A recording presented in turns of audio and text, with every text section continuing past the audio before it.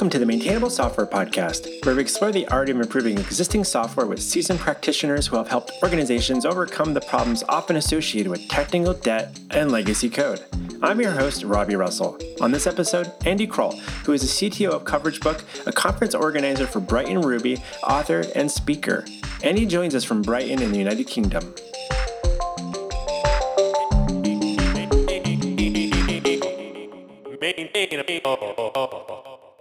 Andy Kroll, we're so glad to have you join us on Maintainable. Welcome. Thank you very much for having me. So as you reflect on your experience in the industry, what do you believe are a few common characteristics of, dare I say, well-maintained software? You dare say it. I think probably the most important thing is that code's read much more than it's written. So like the readability of it. And I don't just mean like beautifully coiffed perfect method names and all that stuff, which is great, or like comments or whatever your poison is.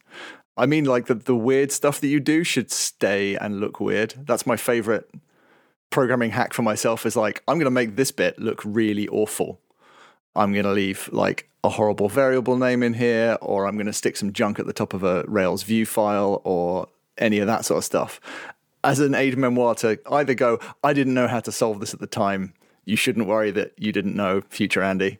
But yeah, that's kind of my personal go-to fix for myself. Can you think of a recent weird example that you might have come across, that whether you'd written it or not, that you're like, oh, this is weird, but it's good that it's here in the way that it is? Yeah, I mean, I've just taken on a couple of juniors at work. They sort of said, this partial, what's this bit at the top that looks like Ruby inside these funny little squiggles? And I was like, well, those are the variables that we depend on in this particular partial. And I wanted to show you where they came from. I wanted to show me where they came from originally. And like, we didn't quite know how to structure this partial. It's a bit unwieldy, but the unwieldiness is then front and center in the first 5 lines of the file. It's here's a weird setup object we use to define this thing that's sort of like in a halfway house between two different, the dreadful old state and the wonderful new state that we haven't yet imagined. So here's this halfway house where everything looks a bit ugly, but here's where that variable comes from. Interesting. Is that more like a comment saying this is where this instance variable, or? No, it's literally like I'm assigning a local variable inside the top of the template to make myself know that I didn't ever fully solve this in the past. That's an interesting example there, because in the Rails space, there's tends to be kind of a push against that. You see that and you're like, why are you setting things that kind of like maybe too far down in the stack necessarily? But was that for things like for presentation layer specific things that you're trying to like, or it's just like, well, this actually gets called in lots of different places. We would have to define it in several controller actions, or?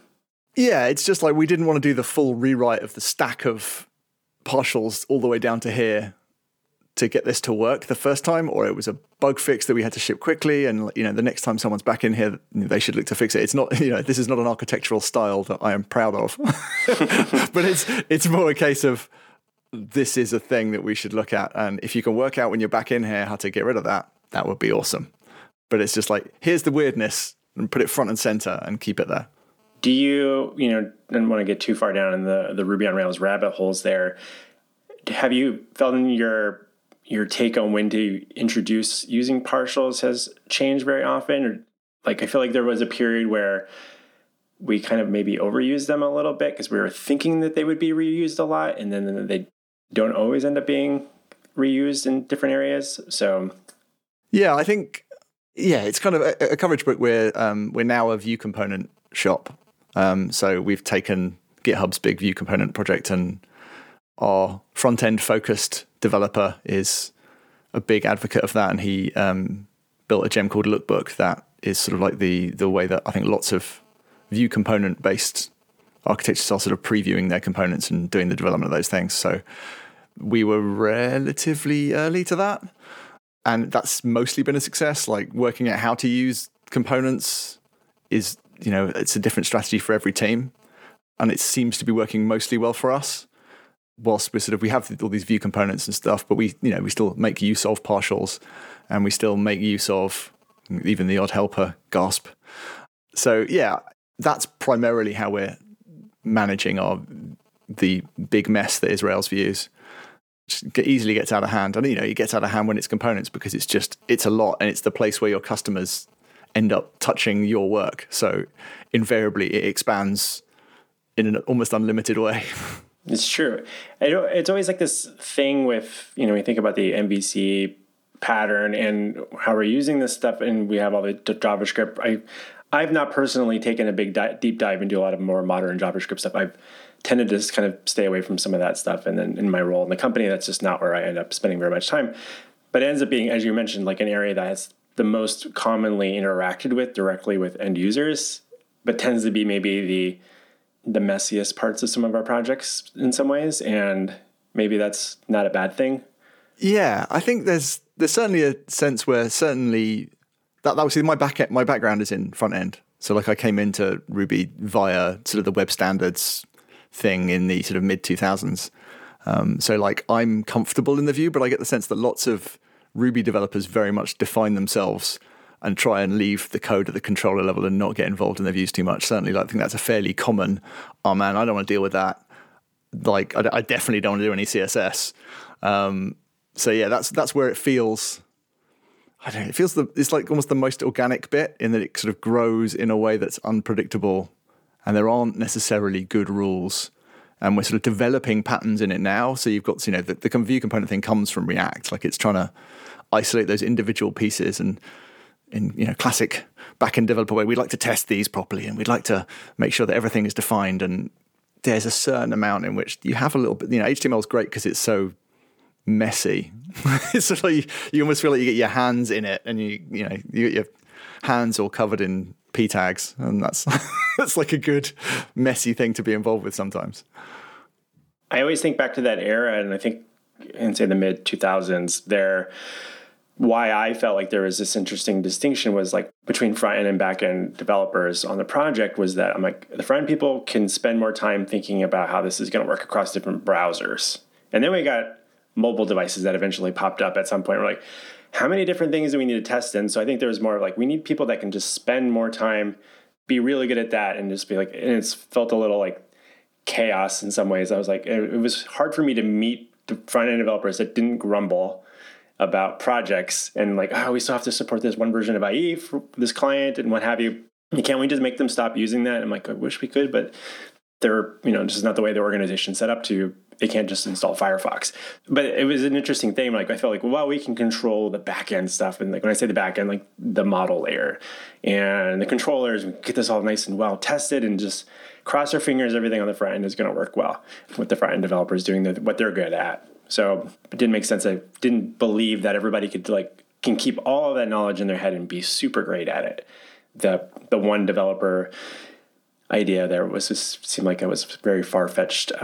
Yeah, and you get different elements of that, which is you get companies or organizations or teams where there's a very hard line, and sort of not accept it. There's almost like a lack of acceptance on both sides that the front end folks don't want to know anything about SQL, and the back end developers don't want to know anything about CSS, right? And that's like the most extreme versions, and that plays out in technology choices even. Like that's why the Rails plus React stack is relatively common.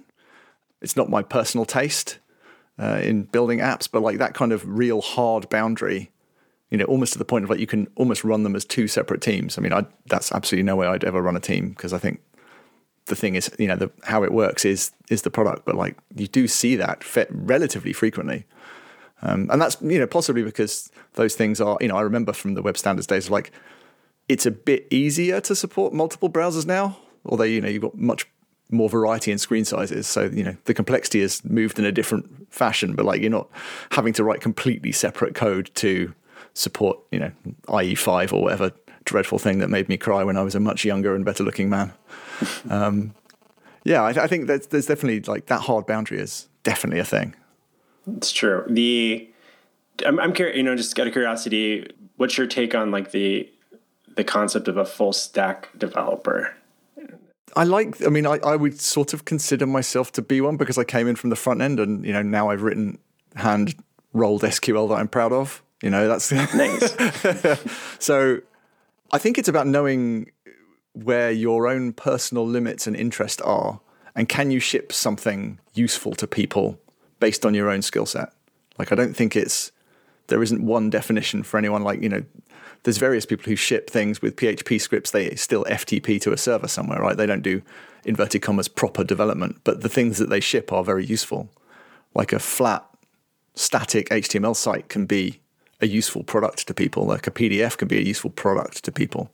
So yeah, I don't think of it in terms of how many individual skills you have listed on your CV. It's more like how useful can you make your skill set to the rest of the world. I'm curious about, as you're in your role, does your team talk about things like technical debt often? Do we talk about anything else? It's so easy to get 3 weeks away from something you wrote and hate what you did. Or like be, oh man, I wish we'd done that better. Or we did not foresee how customers were going to use this and therefore bend our assumptions. Yeah, so we're constantly working out ways that we can improve our understanding and then putting that into code. Like understanding how customers are actually using the thing that we built, restating our assumptions based on more knowledge. So yeah, I think we don't tend to talk about it in terms of like we have a bunch of technical debt. We tend to talk about it in it would be nice if this thing worked in a different way, or this wasn't JSON, or if this was a join model, if this wasn't a join model, or if we stored this somewhere else, or if all of these things were a subclass of something else, or these things all kind of behave the same, so maybe they should all have a similar interface. Like it's very organic, and we have quite a small team, so those are fun discussions as much as they are the work. When those types of things pop up where you're maybe questioning, now that you're reacting to actually to how people are really using it, or your tech, because basically most of what we're shipping when we're writing software is like we have some assumptions or some ideas or hypothesis about this is going to work with like X. It ends up being used like a Y or some flavor of X. You're like, well, all right, maybe now that we're seeing this play out, we could probably rethink some of this stuff. Do you document those things in any way? Do you have like some formal-ish? You mentioned that kind of like an organic conversations that might pop up. What sort of way do you keep on that so that the team feels like those may be addressed or they might get prioritized? Or is it just when it's enough of a pain point, then you deal with it at that point? I think those discussions, they sit in the air, and that's fine until we're ready to work on them. Because, if you write down something that's, I've just got this idea of how this might work, and, it's a conversation over lunch, or when you're trying to solve another problem and like the conversation gets sidetracked by the thing that everyone's really annoyed about, or you've been PagerDuty'd twice this week for this thing, but we want to finish the other feature first. So I think it's fine for them to sit in the air, and we only really document them when we're about to work on them, because like trying to like list those things, we've got areas where it would be nice if we could refactor this area of the code so that it doesn't do this thing that is bad for us. We very much have a policy or sort of a headline in our team of which is like making life better for ourselves as well as for customers. So like if I'm getting paged every night after I finished work because the Sidekiq queues are filling up, or user experience has gone wrong because the US are online and I'm in the UK, like those things don't have to last very long before, as a small team, we're able to go, okay, let's spend some time on this. Like, how would we do this better? Where's the real problem? Is it a quick fix, or is it oh man, we've got to rewrite this thing and migrate a bunch of data? Is your organization one that kind of was founded with a technical, someone in the leadership team having some software experience, or? It sort of was and it wasn't. So the product coverage book came out of an agency, a PR agency in the UK, and Gary, who's the founder of Coverage Book, wanted to get into product. He was sort of done with agency, PR, SEO agency work. So he hired someone locally to help sort of run a mini startup thing inside the agency business, and the owners of the agency were willing to fund that. And they built a CRM, because every agency's first software product is a CRM for their industry. And there was one thing in it that, they tried to sell the CRM and it was going all right, and they found themselves sort of doing more enterprisey sales, but that was not what they wanted to do as an organization. They wanted to be self-serve. They wanted to, sell software to lots of different smaller companies for like $100 a month, like have this traditional SaaS business. And one thing when they were doing the demos that people leant forward for was this coverage book idea, which is a thing that all PR agencies, which is like proof of work, effectively. It's like, we got you this coverage in the New York Times. It's, we think that was a target for us. Its notoriety, your product sales then changed because of it. It's that. So, but it was the menial task that is done by the interns in the agency and takes forever. Like you can consider it like cutting out the column in the newspaper where your product got a mention, but it's like the digital version of that. Right. That makes sense. So sometimes I talk with developers where they don't feel like they're able to keep up with the product side of the business. That's like dreaming up all this stuff. And they're like, well, I'm just in React. We're fixing bugs, doing things. And like the wish list of things, it's not really our decision when we get to work with, unless we sneak it in somehow, like we put that into a sprint or however the team's organizing their workload. And based on how you were talking about it, it seemed like your team might have a little bit more there might be more understanding about the developers need to make their lives better. And that's a good thing. And the team has trust by the other areas of the organization. Yeah. I mean, we're only a team of 13. So like the development team's about half of that. And the whole make life better thing has always been a thing. It was a thing in the agency before. And so the idea that the people in the agency would be beasted to like work harder to earn more money is not necessarily, we aim to be profitable, but the whole ethos of the business is to make it sustainable. To the point where we're separate from the agency now, but the agency themselves have gone off to become a B Corp and be interested in sustainability. And we plant trees with some of our revenue and like all those good things. Like it's a responsibly run company, both in terms of like its wider impact as well as how we treat each other and how Gary and I plan the work that we all do.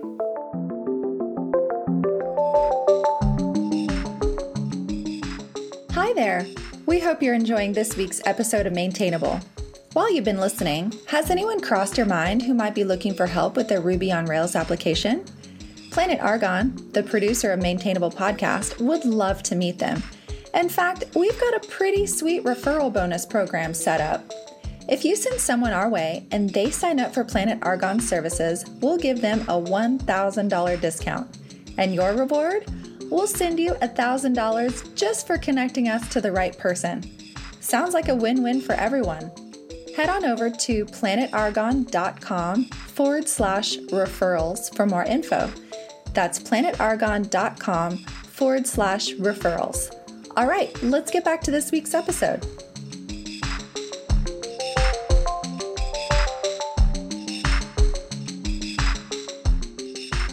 What are some technical hurdles that you've encountered or needed to jump over while working on legacy code bases? We did a massive rewrite, which you're not meant to do. So we did a massive rewrite over the last couple of years. It probably started initially like sort of 4 years ago. So you said were there technical people involved at the start? And yes, they brought in some technical expertise, but much more in a prototypey way, like very good at like setting up and running prototype exercises for, 10 weeks, 12 weeks. What do we have at the end of it? That kind of like sprinty kind of work. What happened then over time was with a relatively inexperienced team, obviously getting more experience, they built a product that became almost impossible to move. Like it had the main interface for customers was one massive page that did everything, broadly speaking. And so it became incredibly difficult to both change the UI of that thing, but also like change the technical underpinnings of it. And so we sort of set out to just separate it all out as much as possible, but like without becoming sort of a microservices massive estate, because again, small team, that's always been the aim, is to keep it relatively small and sort of have a high impact for those people who are in the business. So yeah, like primarily our product has a sort of user interface for creating these reports. And then there's a whole data collection piece. And we found that to be a really nice, like hard boundary where there's not there's not a vast API between those two things. And one Rails app can go off and do all this data collection and see APIs and take screenshots and work things out and store metrics over time and all this sort of stuff, and then just pass all of that information back. And then it can be treated by the sort of the customer-facing report building app, almost like a third-party service. And so that was the first thing we did, was we built this thing that we call the Vault, where all of these URL, and it has no customer identifying data in it even. It's just like we give it a URL and then it goes and does a bunch of stuff and then tells the main app about it. So like that was our first thing, was like cleave this giant app in two, because what was happening was the customer app, the data collection was blocking things that the customer needed to do. So the customer would be doing things and they would be using the interface and it would all slow down to molasses because they'd put 1,000 URLs in and it wasn't built to scale that level. So it became sort of a victim of its own success from a technological perspective. Having a system that's doing a bunch of that gathering and not necessarily hitting the same database or at the same time. Yeah, exactly. That makes sense. Yeah. We actually just inherited a project recently that's also for an agency that they built their own thing where they've got like a data hub system. So they call it a hub, and then we got like the client portal that they take care of. And like, yeah, we needed to separate that out because it was just the customer thing would be a little bit more brittle at times in the UX, and we didn't want to like ever have that potentially somehow break the data collection stuff that it needs to be doing all the time. So you talk about that, and like there's two pieces of your system there, but being careful not to like all of a sudden just turn that into like, how do you keep breaking it down to like now you've got 20 microservices doing all those things? Yeah. So it still needs to be understandable to a relatively small number of individual human brains. So like 2 feels reasonable. And I think it's really dependent, I guess maybe we're doing what those Rails and React folks are doing with their front ends and their back ends. To a certain extent, our data collection Vault thing is the back end that powers, the sort of the user interfacey bit. Even though that user interfacey bit is like a fully fledged Rails app that you could imagine us buying that collection service from somebody else. But we think that's where some of our secret sauce is. So nice. I want to pivot the conversation for a bit. One of the topics I was really keen to speak with you is first Ruby friend. Yes. So for those listening, and not everybody of our listeners are in the Ruby or Ruby on Rails communities, but could you provide a little bit of, provide our audience with a proper introduction to it? So I went to RailsConf in Portland in May last year, and as at all these big conferences, like any big programming conferences, typically they'll ask the big audience in one of the keynote sessions, like, how many people is this their first XConf? And arguably a third of people put their hands up. And I was like, wow, there really are still, even though, Ruby on Rails isn't the new hotness anymore, there are still a bunch of people put their hands up as new to that conference. Obviously there are people who just like have never got to one and are now there. But there was enough faces that looked younger than mine that I presumed they were relatively new to to our community. And I thought, well, what's the thing that we should do to support them? And like a lot of boot camps still teach Ruby because it's a good teaching language. And Rails lets you get productive quickly, like all of these good things that still appeal to me now. And I thought, well, one of the things that the Ruby community is known for is its friendliness. And so I was like, well, how can I weaponize that? And so I decided to launch using a static website and a spreadsheet and in ConvertKit mailing software, a global mentorship program where I basically hit friends of friends of friends up on Twitter and said, would you like to be a mentor for 6 sessions over a 6-month period for like half an hour for someone who's new to Ruby and new to our community? And the sort of response has been really terrific, to the point where it's, once a month I sort of half dread the spreadsheet fun of like matching people up geographically and by language and all of those things. But like people have got jobs through it. All the feedback I get is mostly like, it's been really great. My mentor's really friendly. It's really helped me.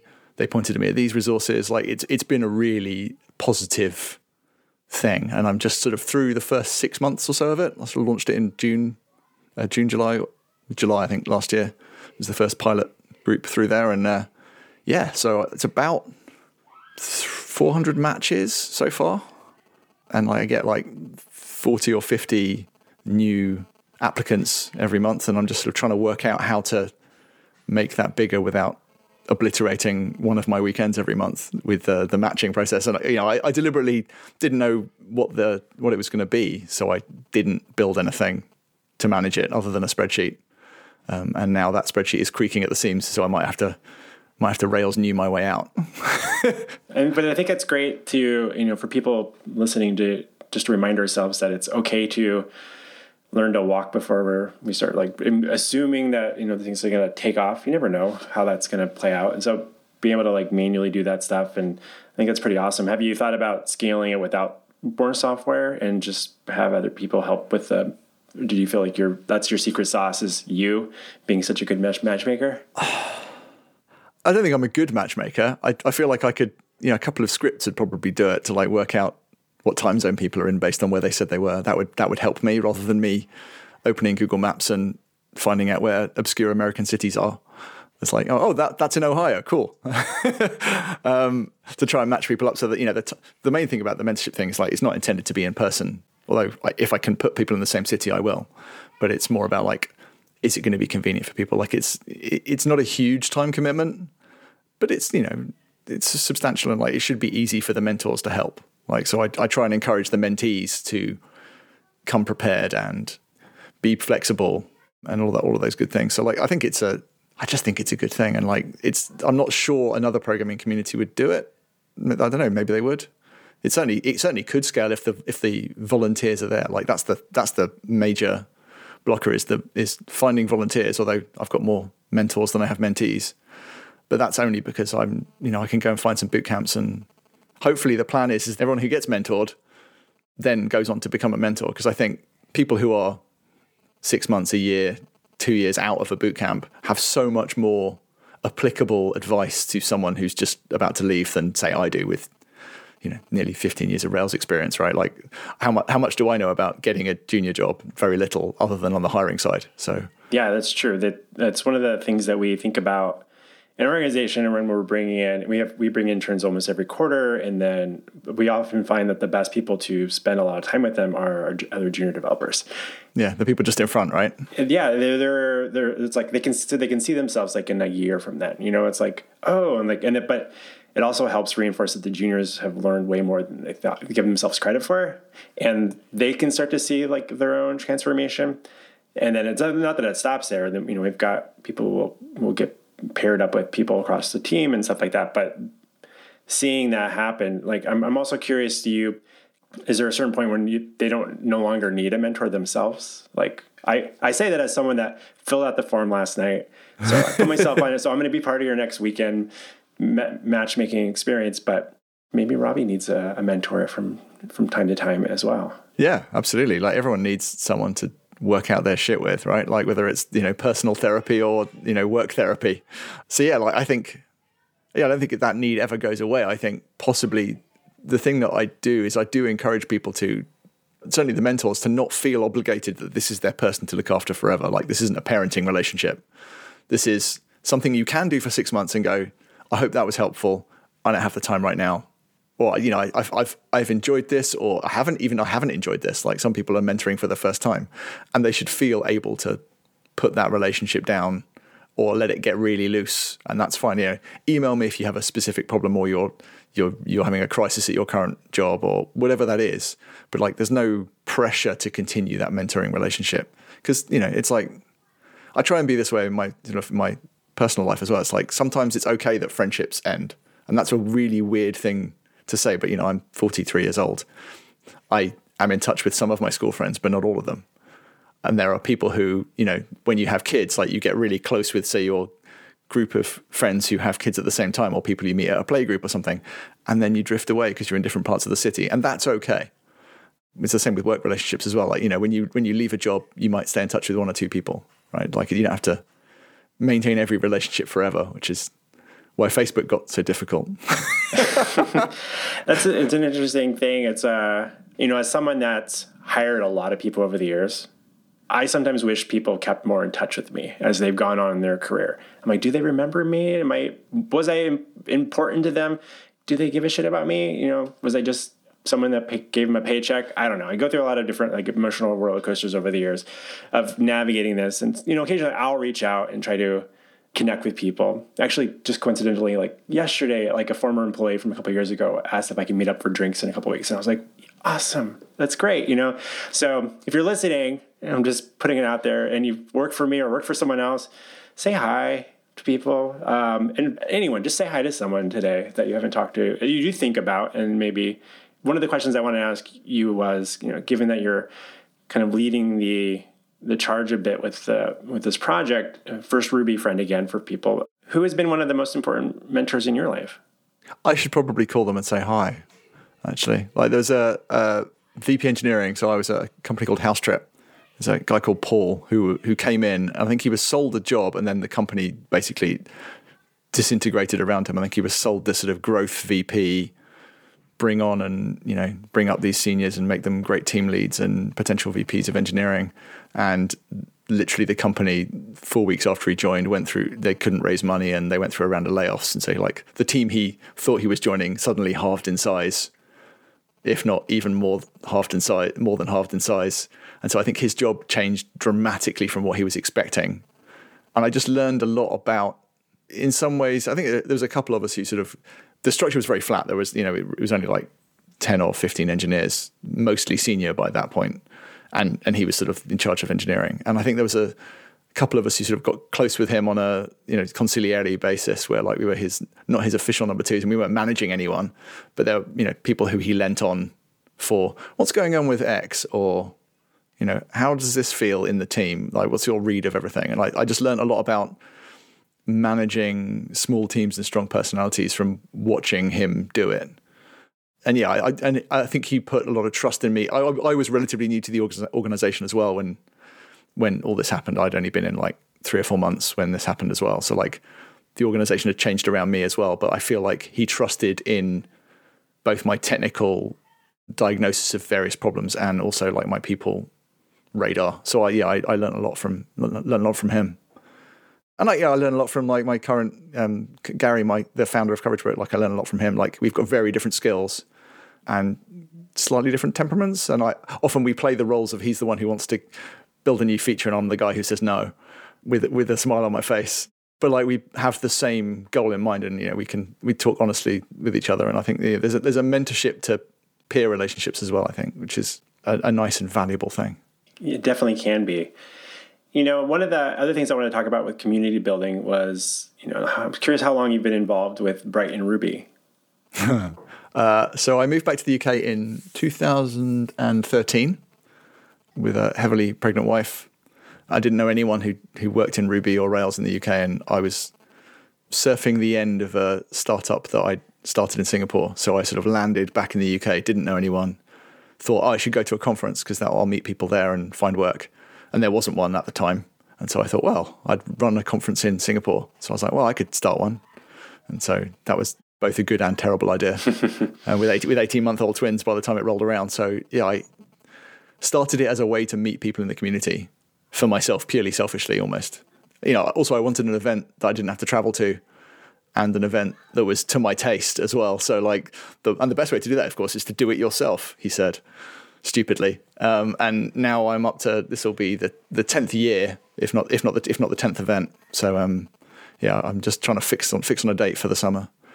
But yeah, I'm trying to encourage more smaller conferences everywhere. So even in the last couple of days, I've heard of a couple of ones where people have heard me say this sort of thing and have gone, yeah, do you know what? I could do that. It's not that. If that idiot can do it, then I can do it. It's interesting. I'm assuming that's like an in-person thing as well now. It has been probably. Did you have to shift anything around during the pandemic or? Yes, there was. I suddenly noticed ticket sales were slowing in sort of like February 2020, and I was like, oh, this is weird. And so I emailed the chap who runs the ticketing software, Tito Paul, who's done events before, and that's how he ended up doing ticketing business. And I was like, are you seeing this? And he's like, we are seeing this everywhere. My ticketing business is terrified. Yeah, I went online that year. And it was good. We did some fun stuff with it, but like I didn't run it the following year when it would have had to have been online as well. Like I'm not a massive, I'm a primate who likes to see other primates in the flesh. Like, so that's what I'm there for. That's why I run it, is to get people together. Because I think there is a special kind of something in the air when you get lots of people who understand what you do and put them in a room together. I think that's incredibly valuable, even for the most introverted among us. I think it's a good scene to be a part of. So I'm happy it's brought it back last year in person, and it'll be again in person this year.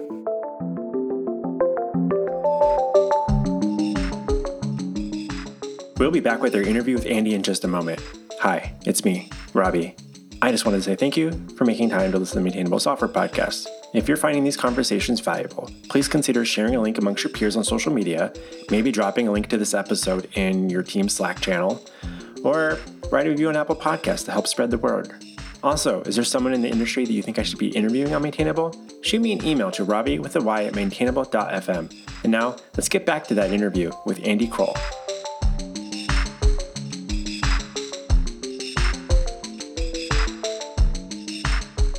Is there a kind of a best practice that you find that permeates through our community that you kind of disagree with? I would have used to have said lots and lots of end-to-end tests, like the sort of the whole Cucumber era, the idea that tests could be written by non-technical people in this sort of mystical, magical world. I find that, and some people, like I've got good friends who have apps where that is still a thing and they really value them, and like I don't disagree with their experience, but for me it's never been something that has helped really ship less bugs. Like absolutely, like smoke tests around, get those tests running for the most important parts of our application. Like make sure your checkout works, make sure your primary functions work, perhaps get some like screenshot based testing for like visual elements that you might break accidentally in other parts of the app. But most of the tests that we do are to stop us breaking stuff we don't realize. In my experience in the last five years, and even then you don't stop bugs going to production. So like having really, really slow tests that spin up browsers and exercise every single route through an application, that never has worked for me. In fact, some of the best things we've ever done is like we deleted an entire Cucumber-based test suite and replaced it with a couple of smoke tests, and like the coverage only dropped like 5 or 10%. Because you exercise quite a lot with your first end-to-end test. That resonates with me. And I'm sure there's a number of companies out there that are using Cucumber and have people in, I'm air quoting, the business side of things writing the given when then tests. Yeah. And they're writing these things, and like, that's how they communicate as an organization with each other. I can appreciate the desire to get to that, but in my world, in my reality, most of those projects, that's never been the case at the company. Most of my clients, they've never gotten to that point. They have people that are like, I don't know, we need to get this stuff shipped. And then the developers make their best guess about how to do that. And then it evolves and stuff from there. And when you get automated tests at all, sometimes that's actually a nice thing, but that doesn't even always happen. It's an interesting challenge we have in the community. But yeah, thanks for at least answering that question. Something I've been thinking about asking people. So you're one of my first guinea pigs. Are there data metrics that you find valuable to track with your team to kind of like in terms of like the software delivery cycle? We don't actually. I mean, we're a very small team, so like that doesn't super help me.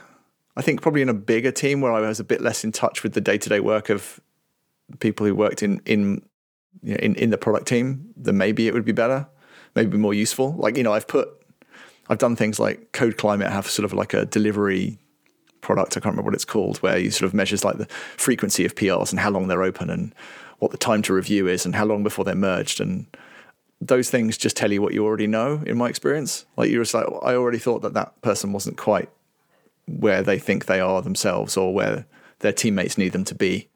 So I think I get naturally antsy if I don't ship production most days, which is most days. So it's like, that's, I really feel like that's my metric that I sort of care about. It's like, is stuff getting merged? Is it really bad because I've blocked production deploying for 3 days with my consistent bugs in the checkout, right? Like I'm still shipping code and able to block staging and production from going out with my own ineptitude. So like, that's my main, have we shipped production? Yeah, that's the question we get asked every morning by the automated robot in our chat room, which is like, what do we need to QA to get production out today? And that's our one thing that we really care about.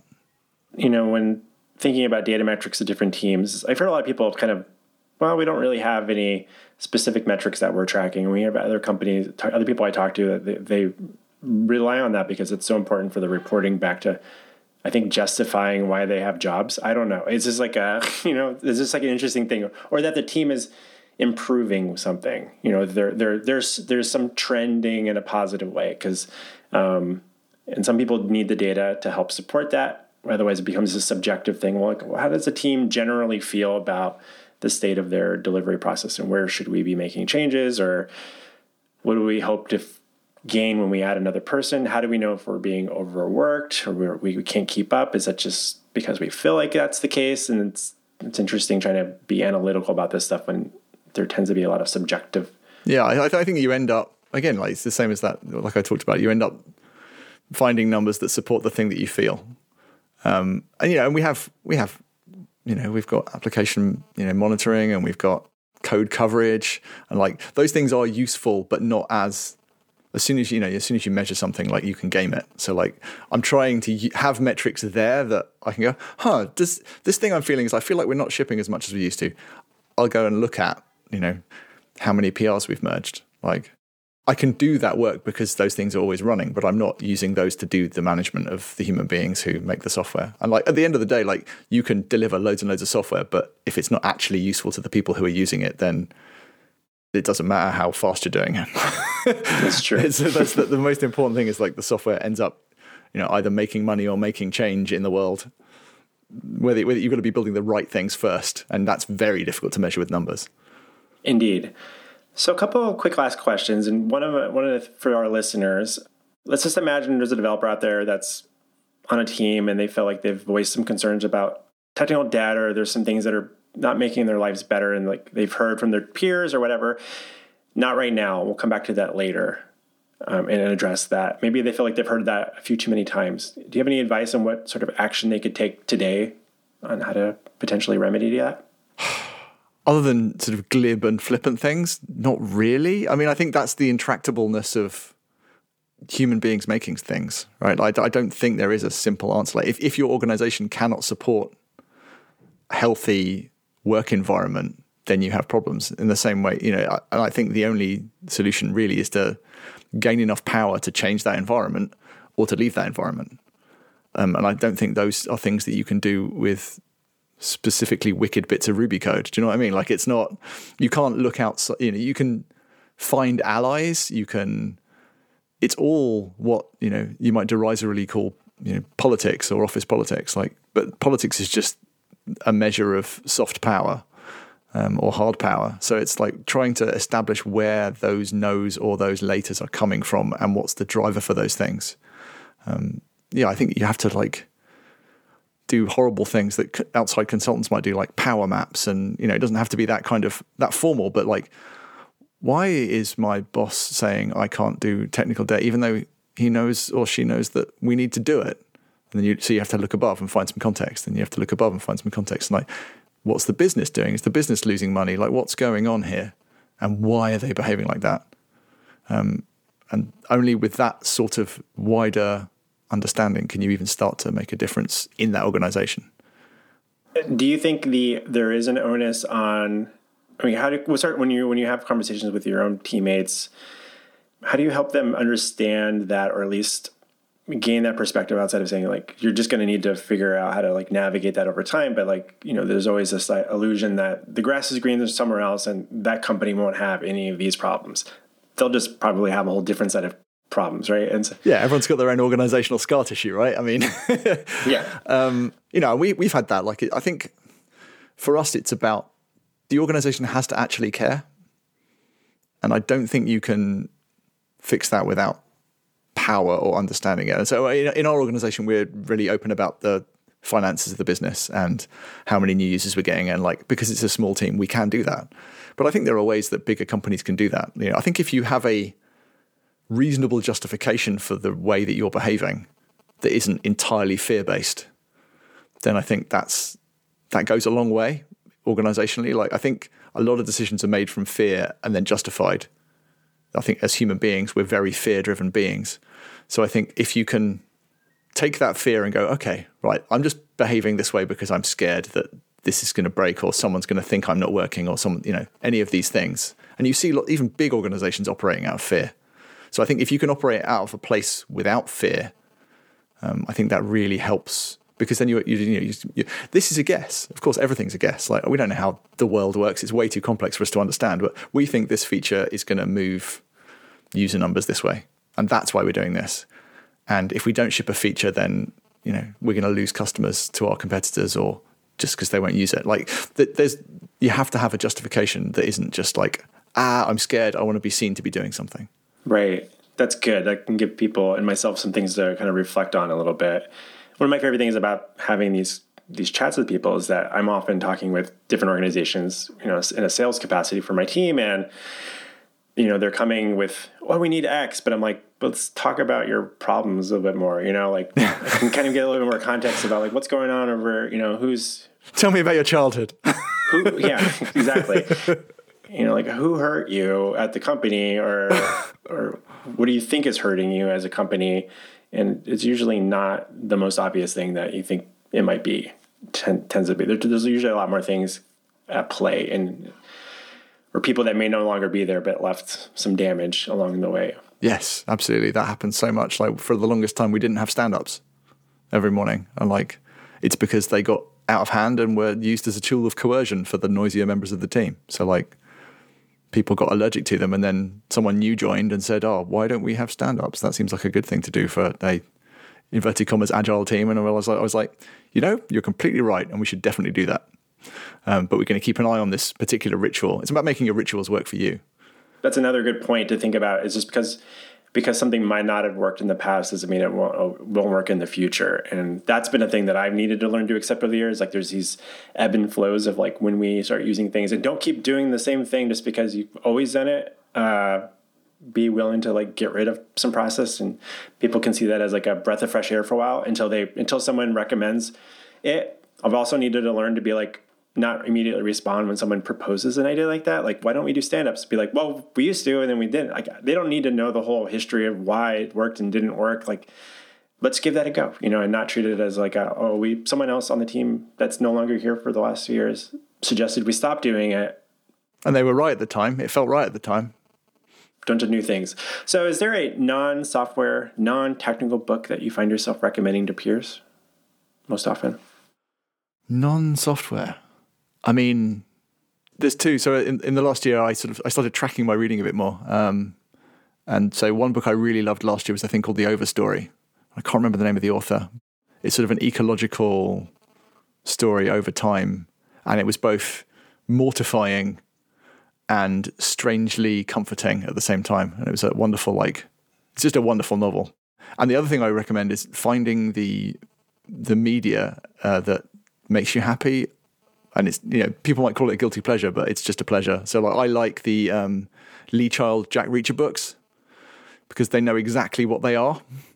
And I think they're almost parodic in their sort of, it's like The Littlest Hobo, if The Littlest Hobo was like 6'4" and built like a bodybuilder and was, hitting people with his strong forearms and getting the girl and all that sort of like they're cliche in the best way and very well written. So I love those as an escape hatch when I've been reading too much sort of like self-help or business books. Yeah. You mentioned in The Overstory. I read that probably about a year and a half ago. I love that book. It was like, I'm trying to remember the name of the author. I think it's Richard Powers. Yes, Richard Powers. Yes, it's delightful and awful. Yeah, and it was one of the things that another made me think for where I happen to be, where I live in Oregon, which is in the Pacific Northwest. The timber industry is like historically a big thing here, and so it's one of the reasons I moved here was because I'm like, I'm going to go save trees. So there's a lot of different reasons that that book resonated in a lot of interesting, weird ways. But I love that book, so it was a good recommendation there for people. So it's a double recommendation, folks. Yeah. Yes. So where can listeners go to learn more about you and follow your thoughts and ruminations about software development? I'm sort of old school. I have a website which has got my name on it. So andykroll.com is probably the best place to go. I have a newsletter that I send out ideally fortnightly, but realistically slightly less than that, which has got like Ruby tips in it. And like if anything sort of special happens on top of that, it ends up in the little header on top of the useful writing, hopefully the useful little Ruby problem. But yeah, First Ruby Friend is please sign up to that if you're in the Ruby community and want to help. And it's really not that hard, and you can just be friendly to people, and that goes a long way. That's wonderful. Yeah, I'll include links to that in the show notes for everybody. And it's been such a delight having you join us on Maintainable, Andy. Thank you so much for talking shop. It's been an absolute pleasure. Pleasure to meet you.